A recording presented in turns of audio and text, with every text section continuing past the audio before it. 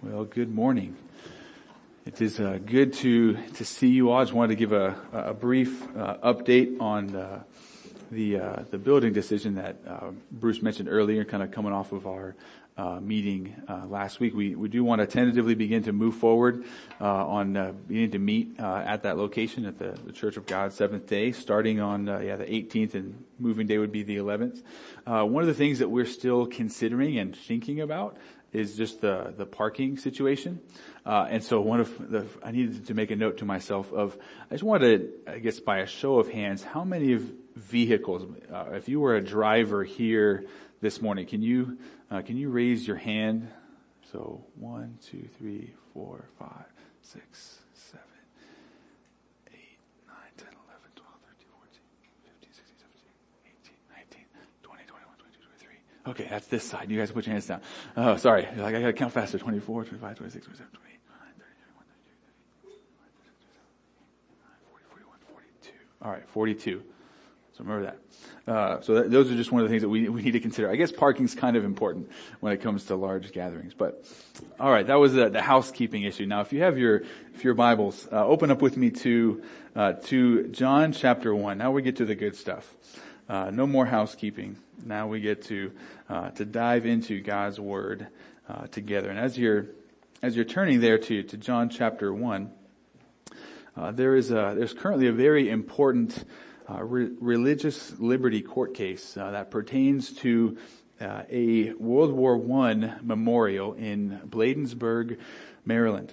Now, the memorial in that town was built by its citizens, and it was built in order to help them remember the devotion, the dedication, and the sacrifice of the many men, the many Americans who have died in World War I, what was at that point in time known as the Great War. And it's pretty amazing to believe and to realize that the Great War, World War I, ended over 100 years ago.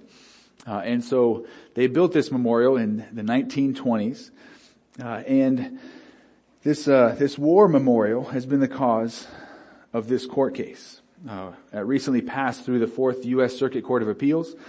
The case has become known as American Legion versus American Humanist Association. And after 3 years of litigation and court battles, a 3-panel judge of that court determined that memorial was unlawful. And you may say, well, why was it determined that it was unlawful? Because it was in the shape of a cross. So as you drive through town, this war memorial has the shape of a giant cross. And you've probably heard similar stories to that, kind of around our country of movements and people pushing for that kind of memorial or something, a public cross to be removed. And it's really easy to read those stories or hear about those stories and say, wow, our society is becoming more and more hostile to Christ. It's just getting worse and worse.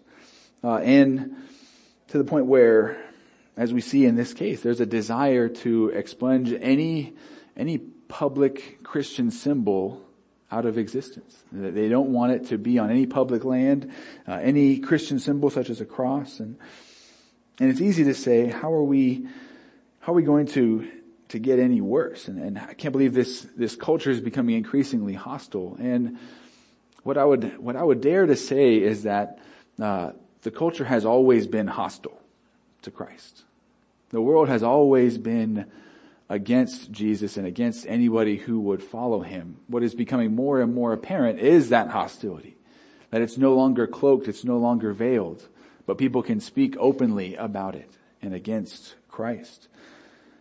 And because we've seen that, and because we just naturally feel that it's getting more and more difficult. It's becoming more and more obvious that as Christians we are those who swim upstream, that we are swimming against the current. So the question arises, how are we to live as Christians in an increasingly hostile world? A world that is constantly showing its true colors about where their allegiance lies. Well, we live in a world that has been hostile to Christ, and it's not a new thing. It's been that way for the last 20 centuries. How do I know that? Well, because John, the apostle, in this very chapter and in the verses that we're going to look at this morning, writes about the hostility of the world against Jesus. He writes about how the world responded to Jesus when he came into the world. And as we have spent the last several weeks looking at the prologue to the Gospel of John, verses 1 through 18, which kind of set the stage for the rest of the Gospel, which introduced us to all of the main ideas and the main themes. One of the main themes throughout John's Gospel is the open hostility towards Jesus by the world and also by Israel, as we will see in this passage. And in verses 1 through 5, we saw who Jesus was. John writes and he speaks of Jesus as the Word, as the Logos, who was with God in the beginning, who is the creator and sustainer of all things, who is the source of life and light.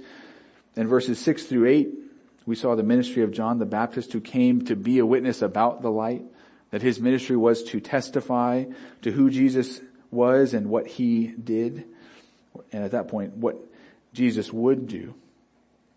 And in those verses we saw Jesus announced, and in the verses that we're going to look at this morning, verses 9 through 13, we're going to see that Jesus was announced, and then he was rejected by the world and by Israel, but then he was also received by some when he came into the world. Read along with me, John chapter 1, verses 1 all the way through 18, just to get our bearings for where we will be this morning. But John writes, "In the beginning was the Word, and the Word was with God, and the Word was God. And he was in the beginning with God. All things were made through him, and without him was not anything made that was made. In him was life, and the life was the light of men. The light shines in the darkness, and the darkness has not overcome it. There was a man sent from God whose name was John. He came as a witness to bear witness about the light, that all might believe through him. He was not the light, but came to bear witness about the light. The true light, which gives light to everyone, was coming into the world.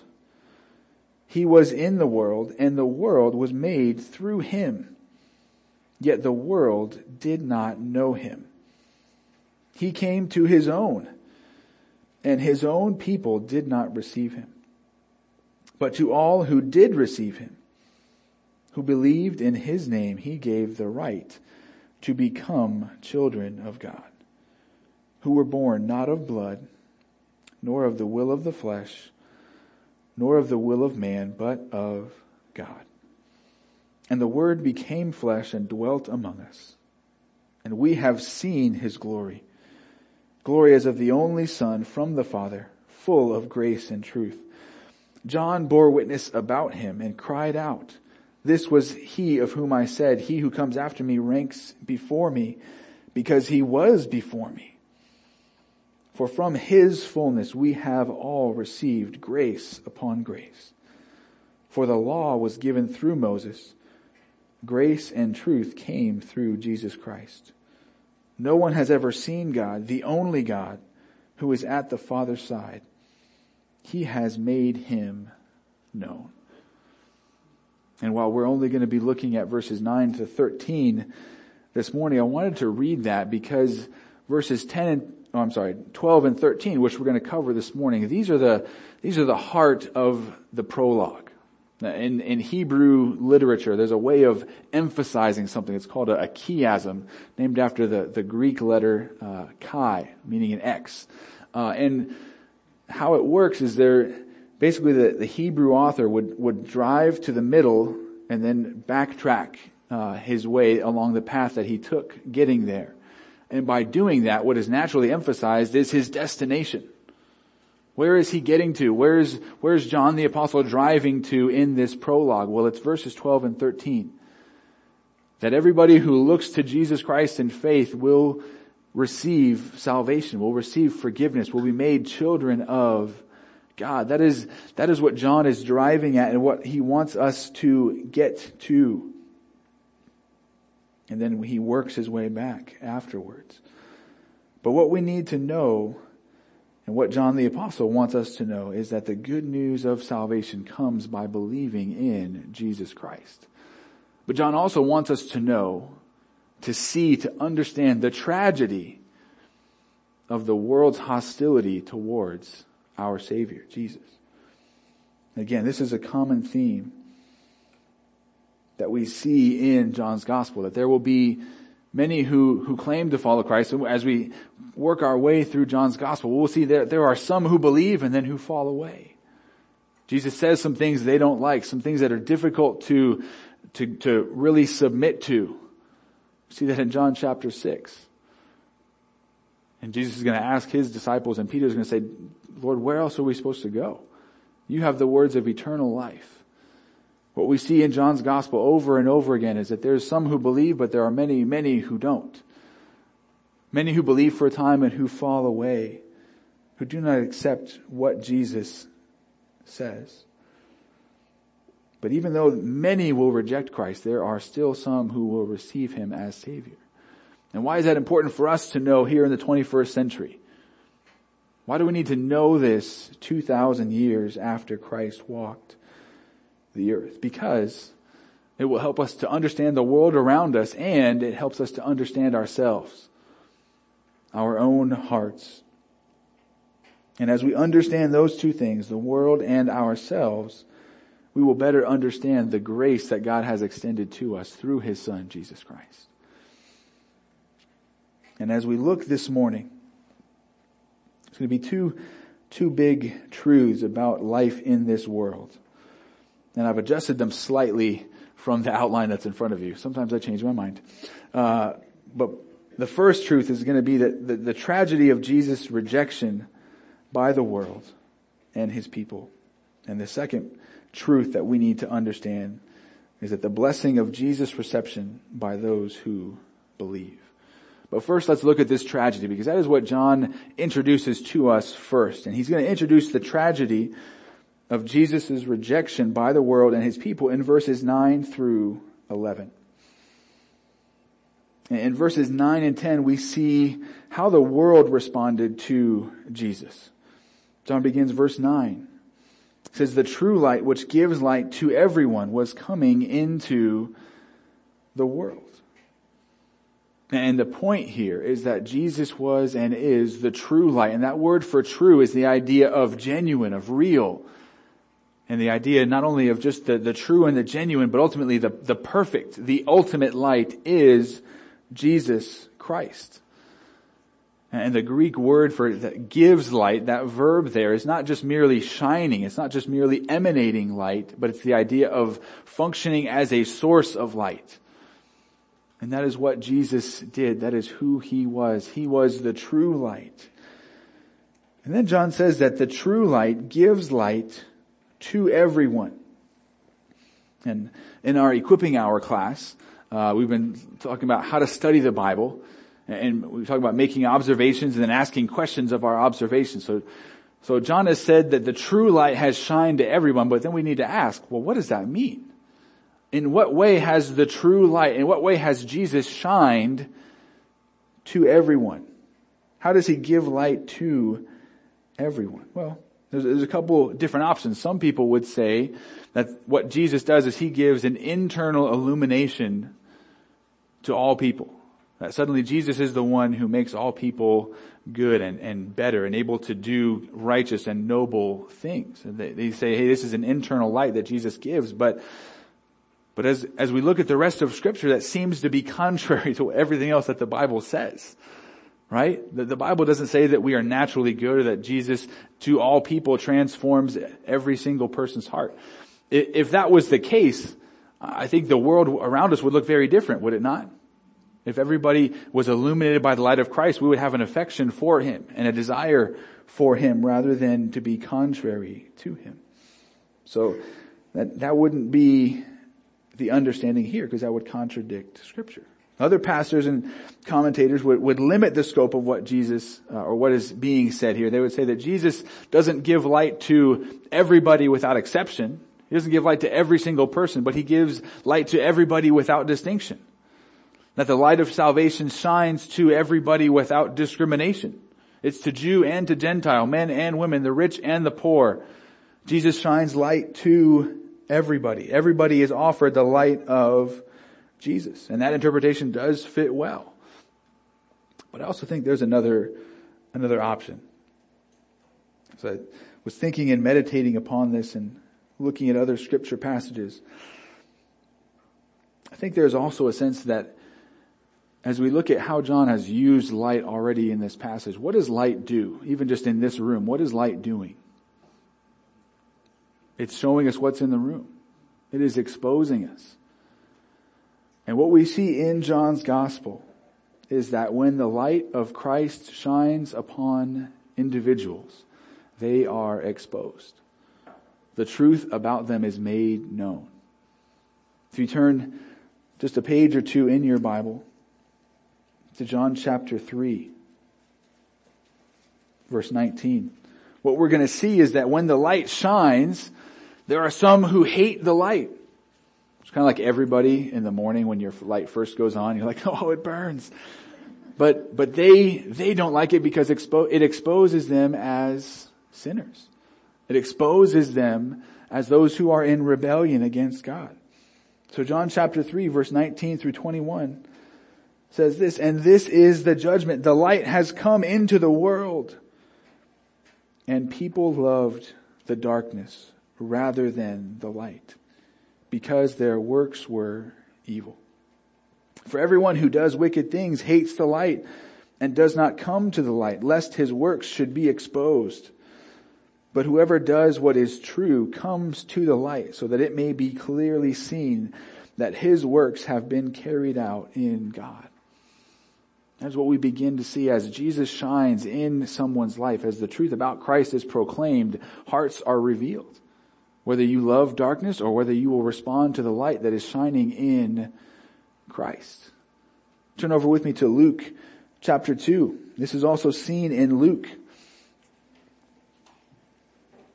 So after the birth of Jesus, he's presented at the temple in verse 22. And there is a man at the temple in Luke chapter 2, a man named Simeon, whom God promised that he would not die before he saw the Messiah. And so as Jesus is there in the temple, we pick things up in verse 27. So then he came in the Spirit into the temple, and when the parents brought in the child Jesus to do for him according to the custom of the law. So Simeon's there in the temple. Mary, Joseph, and Jesus come in, and he, Simeon, took him, Jesus, up in his arms and blessed God and said, Lord, now you are letting your servant depart in peace, according to your word, for my eyes have seen your salvation, that you have prepared in the presence of all peoples a light for revelation to the Gentiles and for glory to your people Israel. So Simeon says, this little baby that he's holding in his arms is the light given to all people, sent to be to the Gentiles. But look, verse 33, and his father and his mother marveled at what was said about him. And Simeon blessed them and said to Mary, his mother, behold, this child is appointed for the fall and rising of many in Israel, and for a sign that is opposed. And a sword will pierce through your own soul also, so that thoughts from many hearts may be revealed. How would you like to be a mother and hear that? What's your baby boy going to do? It's going to cause a division within humanity. He's going to expose the hearts of all men. And that is what the light of Christ does. It exposes our hearts. How do we respond to what Jesus says? To what he illuminates in our life? Do we prefer the light that he shines, or do we like darkness? Do we naturally gravitate back to our old manner of living? And I think that is what is being spoken of here. That is the way the light shines to all men. Additionally, that next little statement, the true light, which gives light to everyone, was coming into the world. That is an additional description. It doesn't need to be there, but it's there to give us more details about how the light shined. And the light of Christ shined by coming into the world. What we see and what we read in verse 14. And the Word became flesh and dwelt among us, and we have seen His glory as of the only Son from the Father, full of grace and truth. The incarnation, Jesus, God the Son, becoming a man, coming and dwelling among men, living among us. That is how the light shined in the darkness of this world. That is how the true light shined and continues to shine. It's made clear in the Greek that the light of Christ continues to shine. Present participle. To all people. And again, as I said, in verses 9 and 10, John is highlighting the world's response to Jesus. So John continues, He was in the world, and the world was made through Him, yet the world did not know Him. So a couple of different ways that we are seeing just in this passage that John is making emphasis. We've already seen the chiasm, but then the basic way of emphasizing something is repetition. Right? He just says the same thing over and over again. And what word in that passage is repeated? The word world. It's spoken over and over again. And it's intended to heighten the gravity and the tragedy of what is being said here. See, John gives us 3 simple statements in verse 10. Each one is associated with the use of the word world. And the first 2 points emphasize the third point. Point number 1, Jesus was in the world. Jesus was in the world. He was in the realm of human existence. He came to the earth and He walked among men. The second statement that he makes, and the world was made through Him. Something that we've already seen in John chapter 1 verse 3. That all things that came into existence through Jesus. And John is reiterating that now. Say, hey, Jesus was here and He was the one who created everything. But then what's the tragedy of the third statement? That the world did not know Jesus. And here, when he says the world, he's speaking of humanity, all of humanity who is in rebellion against God, who is in rebellion against their Creator.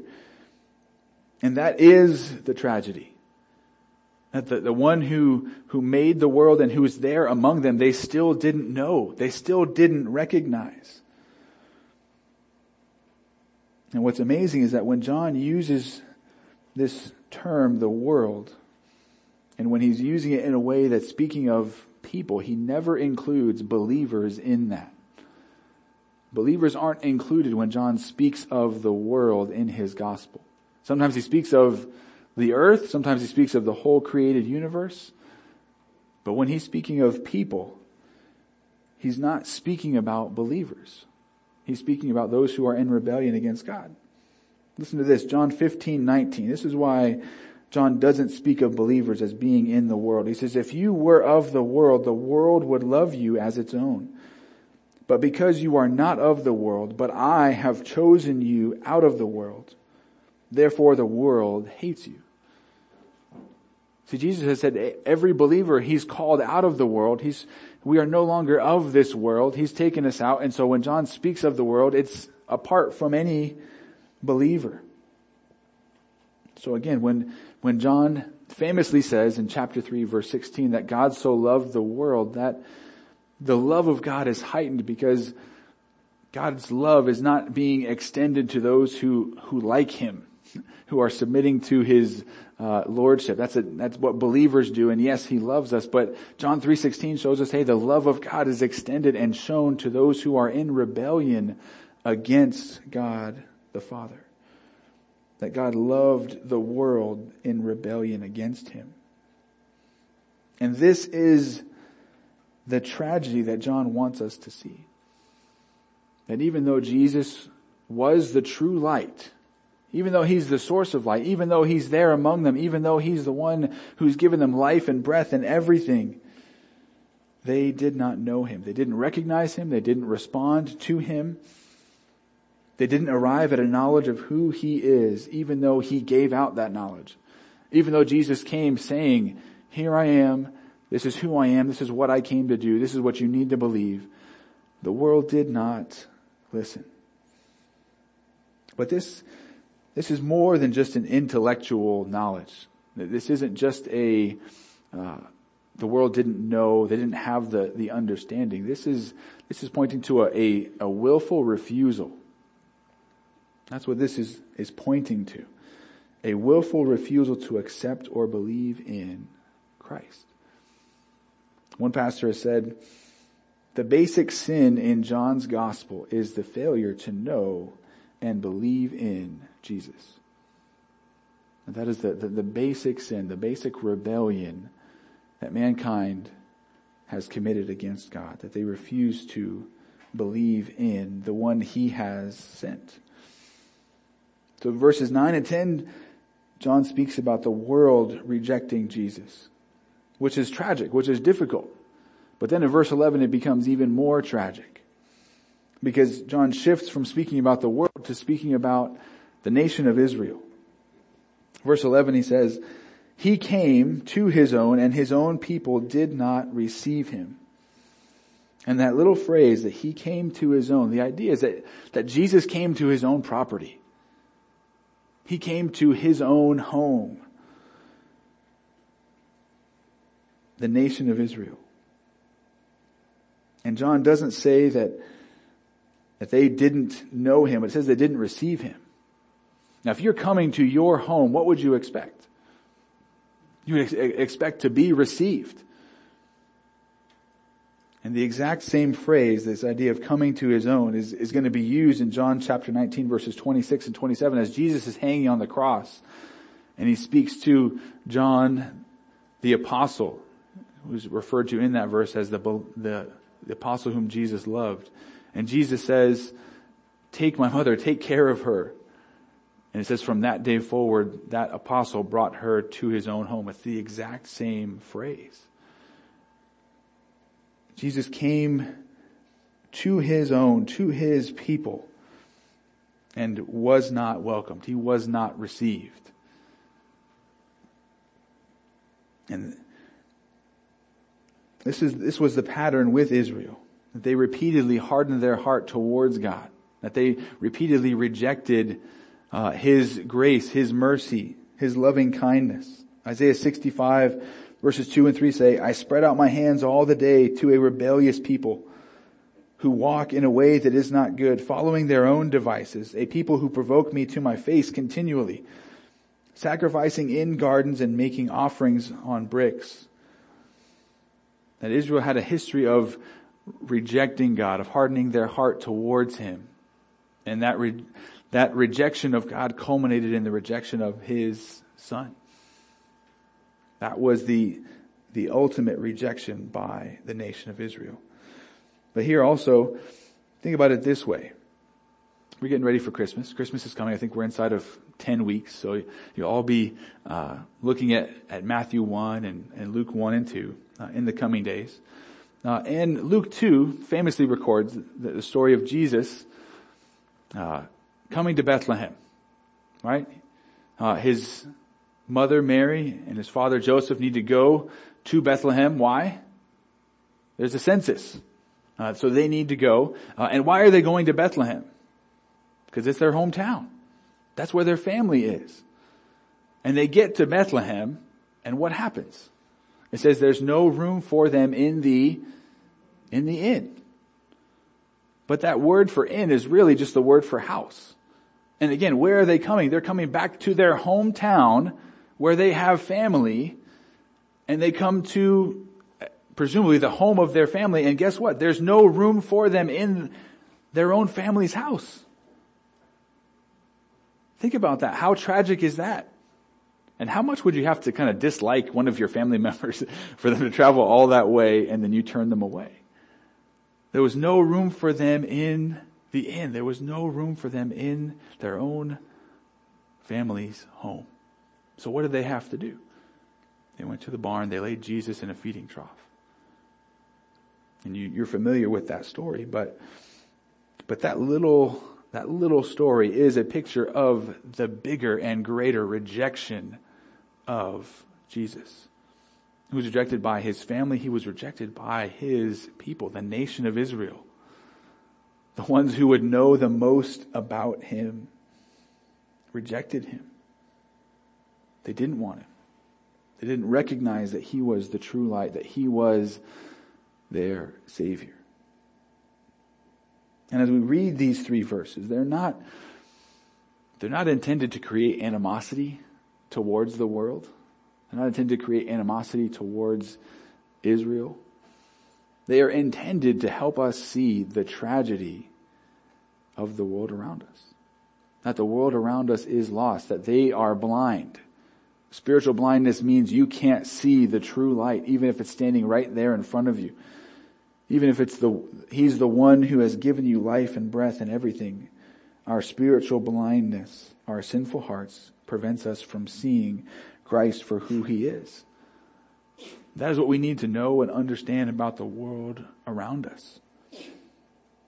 And these verses should make our hearts heavy as we see that. We shouldn't be surprised when there's court cases to try and expunge Christianity from public places. We shouldn't be surprised by that. But you also notice there's not any court cases to try and get like Buddhism or Hinduism expunged from public life in America. You never see that because that's part of the darkness. But what you see is a concerted effort to eliminate truth, to eliminate the light, to eliminate Christ and His people. So we shouldn't be surprised by that. And our mission as Christians, what are we called to do? What do we see a couple weeks ago with John the Baptist? He was to bear witness, to bear testimony about who? About the light, about Christ. So what is it that we are called to do? We are called to do the same thing. To bear witness about Jesus, to point others in this world who desperately need to see the light to Him. The only one who can give them sight. The only one who can give them life. That is what we are called to do. That is our task. That is our mission. And these verses help us to see and understand how to interpret the world around us. The world doesn't know Christ, but they need to.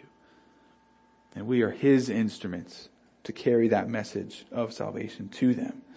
And that's what we need to see and embrace. And these first 3 verses show us the tragedy of Jesus' rejection by the world and His people. And the next 2 verses show us the blessing of Jesus' reception by those who believe.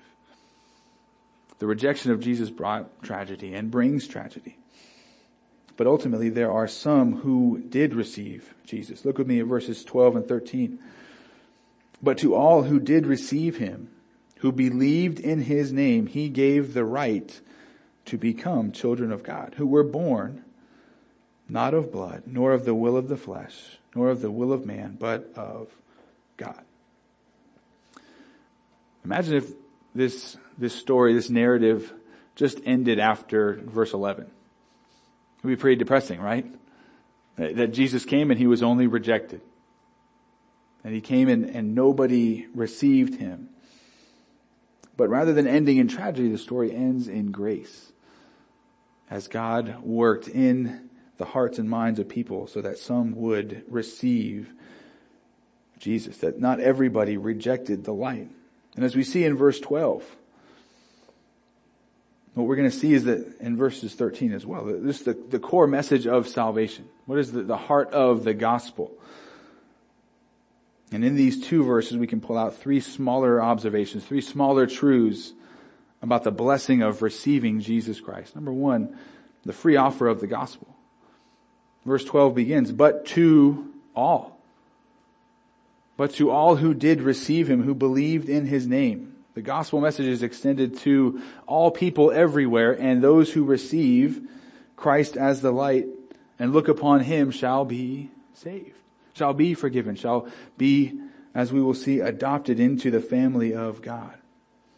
And if you look there at the beginning of verse 12, there's 2 statements that kind of say the same thing, right? But to all who did receive Him and who believed in His name. Well, they're communicating the same idea, but why would John say that to all who did receive Him? Well, it's to make a contrast to what was just said. He just said that the world did not receive Him, but who did? There were some. There were some who did receive Him. Echoes of the same idea in those two statements. And what is it that we are to believe in? That we are to believe in the name of Jesus. Oftentimes in our modern culture, we don't assign enough value to someone's name. Right? Shakespeare famously said, "What's in a name? That which we call a rose by any other name would smell as sweet." So Shakespeare's point is, hey, what does it matter what you call a rose? Doesn't matter what you call it, it's still going to be a rose. But in ancient societies, that was not the case. Someone's name was intimately connected with their personhood, their personality, their identity. And so when John is saying that we are called to believe in the name of Jesus, we are called to believe in all that he claims to be, in who he is. We are called to trust in him. And this isn't just trusting what he says, but trusting him. There's a difference. And we are called to trust in Jesus, in his name, in him as a person. That is what we are called to do. To all who believe, something is given. We see the free offer of the gospel. It's offered to everybody and those who receive it. And we see the glorious privilege of the gospel given to anybody who receives. This is the end of verse 12. That when we believe in the name of Jesus, something is given to us. It says he gave the right to become children of God. The idea is the right, the privilege, literally the authority to become a child of God, children of God. And that is a marvelous and amazing privilege, right? That's quite a status. And it's not just a status, it's a status change. It doesn't say the right to be children of God. It says to become. That word become, as we've talked about in the past, it indicates change. It communicates change. That you were one way and now you're something different. If you become a child of God, it means that you were not that before. And some of us might be shocked to hear that not every person is a child of God. Yeah, not every person is a child of God. That's become a kind of a popular way of thinking in our world. The fatherhood of God. Everybody's therefore a child of God. But that's not the way that Scripture speaks of children of God. Listen to Leon Morris says this, and he sums it up well. He says, while the New Testament portrays God as the Father of all, paradoxically, it does not speak of all as sons of God. God's attitude to all people is that of a father. All are his sons in the sense that he made them and that he provides for them. But people are his sons in the full sense only as they respond to what he does for them in Christ. When they receive the word, they are born again into the heavenly family. It is only in this way that they are really God's children. And not everybody is a child of God, but only those who believe. God is the Father of all, but not everybody is a child of God. What we see here is that the gospel is offered to every person, and to everybody who receives it is granted this glorious, this amazing privilege to be brought in, to be adopted into the family of God, to be, as we read in Galatians, an heir with Christ. What an amazing, amazing privilege and blessing that we could become children of God.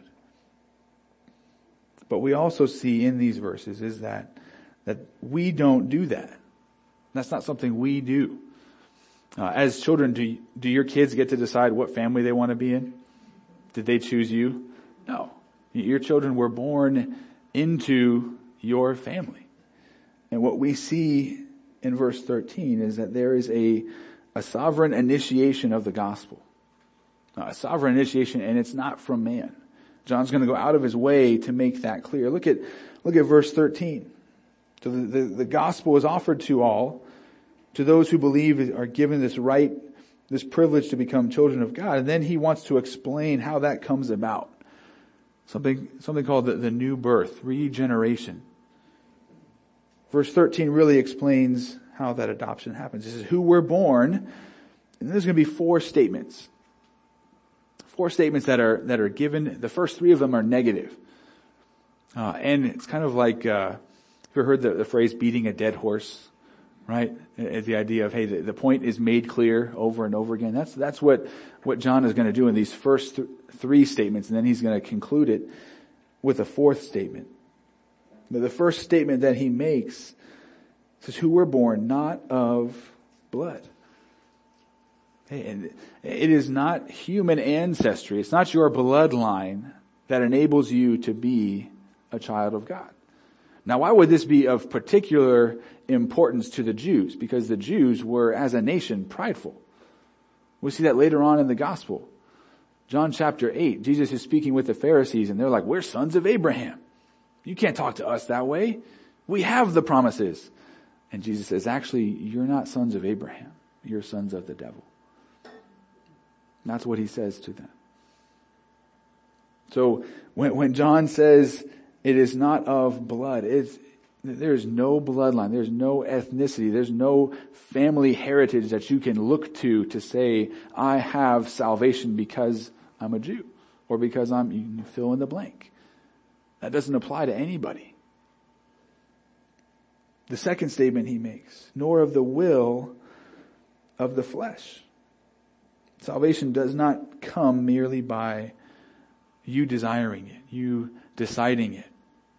It's not in your hands, which is also good news, because if it was in our hands, we would mess it up. We would fumble. That's what we do. We would mess up our own salvation if we could, but it's not in our hands. And the third statement, not of the will of man. Salvation is not a result of any human effort. No human effort, no human energy can bring us into right relationship with God. We can't cleanse ourselves from our sins. We can't pay for our sins. We can't force ourselves to be adopted and brought into God's family. We can't force any of that. But look at that last and final statement. Where does the new birth, where does this adoption come from? Who is it that makes us children of God? It says, but of God. If you look at the back of your outline there, I kind of just did a little diagram of the text. And what's amazing is when you kind of look at the text in this way, it just suddenly jumps off. You begin to see all of the similarities in the passage. You see the themes, and you see the contrasts. It's like suddenly you line up those last four statements. John is making it absolutely clear that there is no human initiation, no human effort that brings about salvation, that brings about birth. Salvation comes from God. It is a gift of God. Only God can bring it about because He is the one who gives it. He is the one who brings us into His family.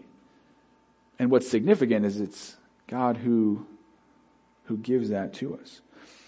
On one of his military campaigns, the Emperor Napoleon had dropped the reins of his horse to read papers. It's kind of like, now we have to put our phone down when we're driving. He had to put his reins down in order to read military reports. And while he had dropped the reins of his horse, the horse, nearly bucked him off.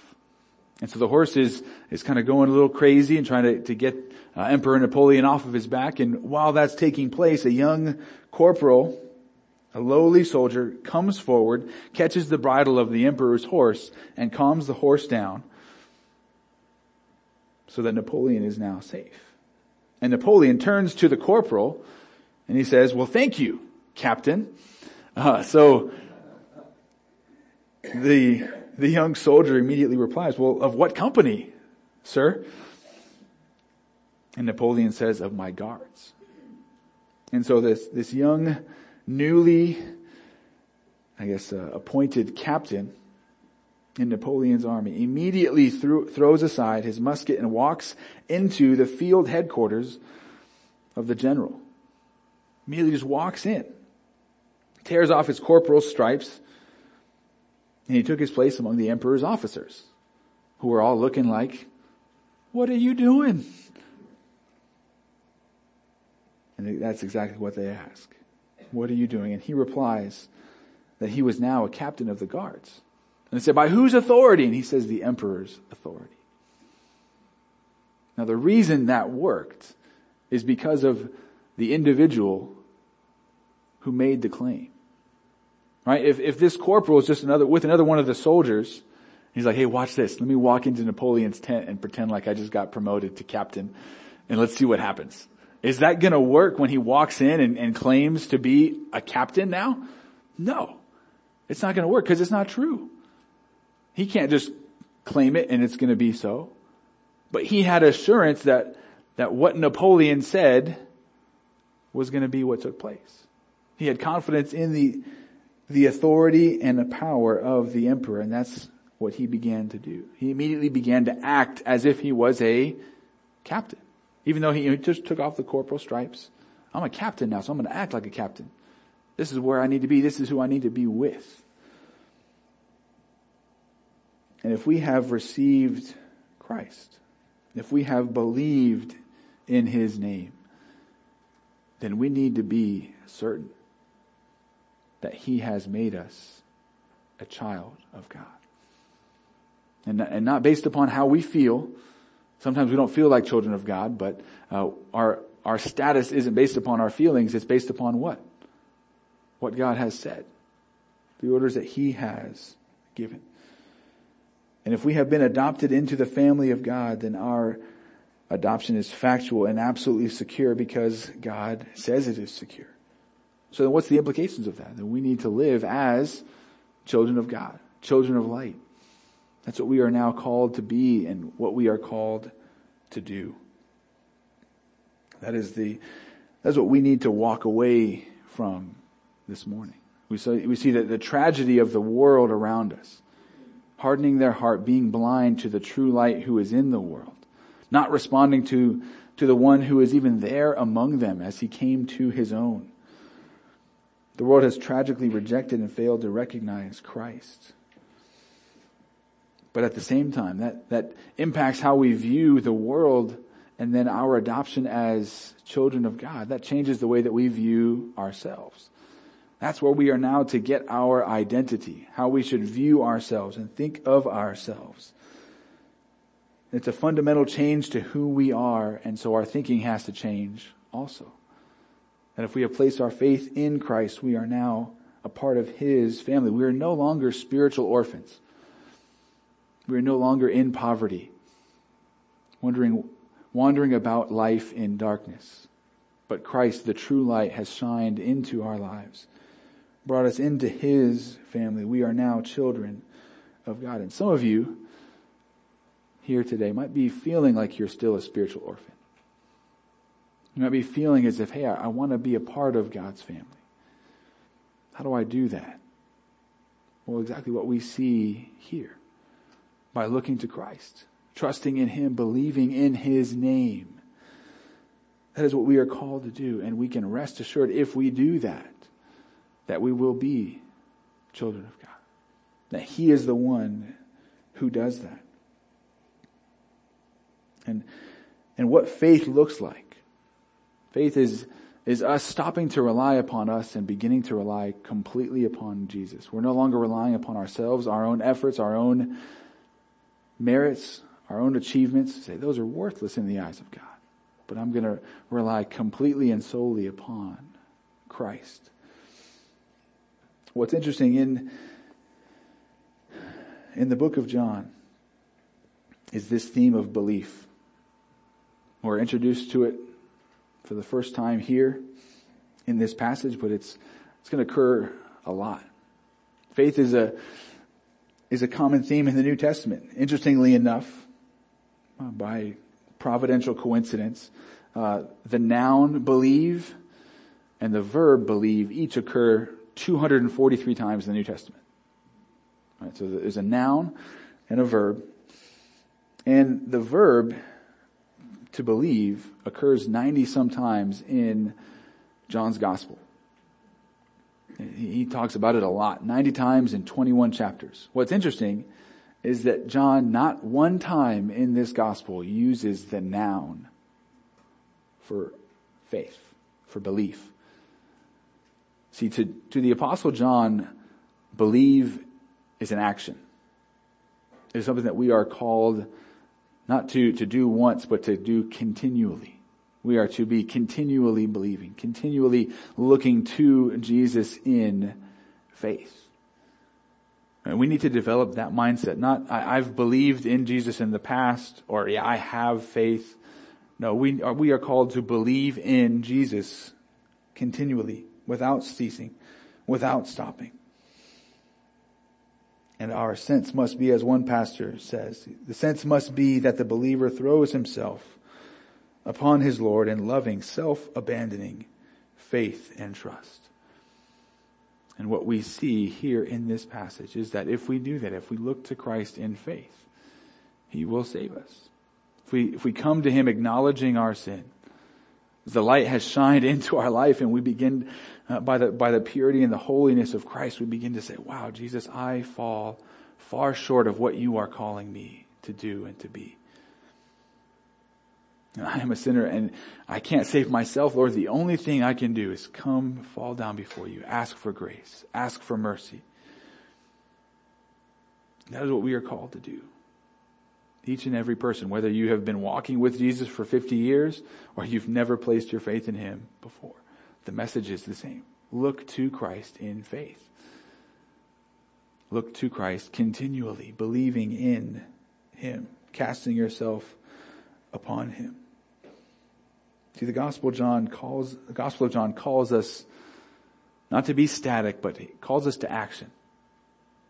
To be men and women of faith, people of faith, who are willing to go out and be messengers of Christ, testifying about who He is and what He has done to a world who has tragically rejected Him and desperately needs to hear about Him. Can we do that this week?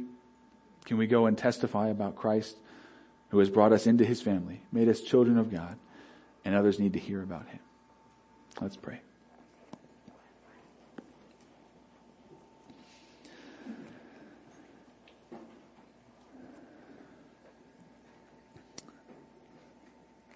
Gracious Father, Abba Father, God, we are so thankful that you have given us the privilege, the right, the blessing to become your children. Lord, that is not a privilege or a blessing that we have earned. It is not something that we deserve. It is only by your grace, your mercy. And for that we thank you, we praise you. And God, we also thank you for sending your Son. We thank you that He came into the world and that He has shined His light to all mankind, that He has revealed Himself. And Lord, I pray that you would work in our hearts, that we would respond rightly to the light that Jesus shines into our life. As we see our sin, as we see our rebellion against you, as we see our brokenness and our desperate need for you, Lord, I pray that we would respond in faith, that we would trust in the name, in the power, in the person of Jesus, that we would receive Him as our Lord, as our Savior, and that we would then begin to walk according to our new identity, according to our new role as children of God. Lord, may this not just be something that we know intellectually, but may it be something that we begin to treasure in our hearts, because it is a lovely and glorious truth that you have brought us into your family.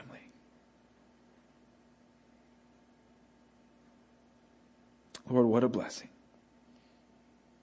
May we remember that, and may we begin to live according to our new identity in Christ. Lord, we love you. We thank you. We praise you.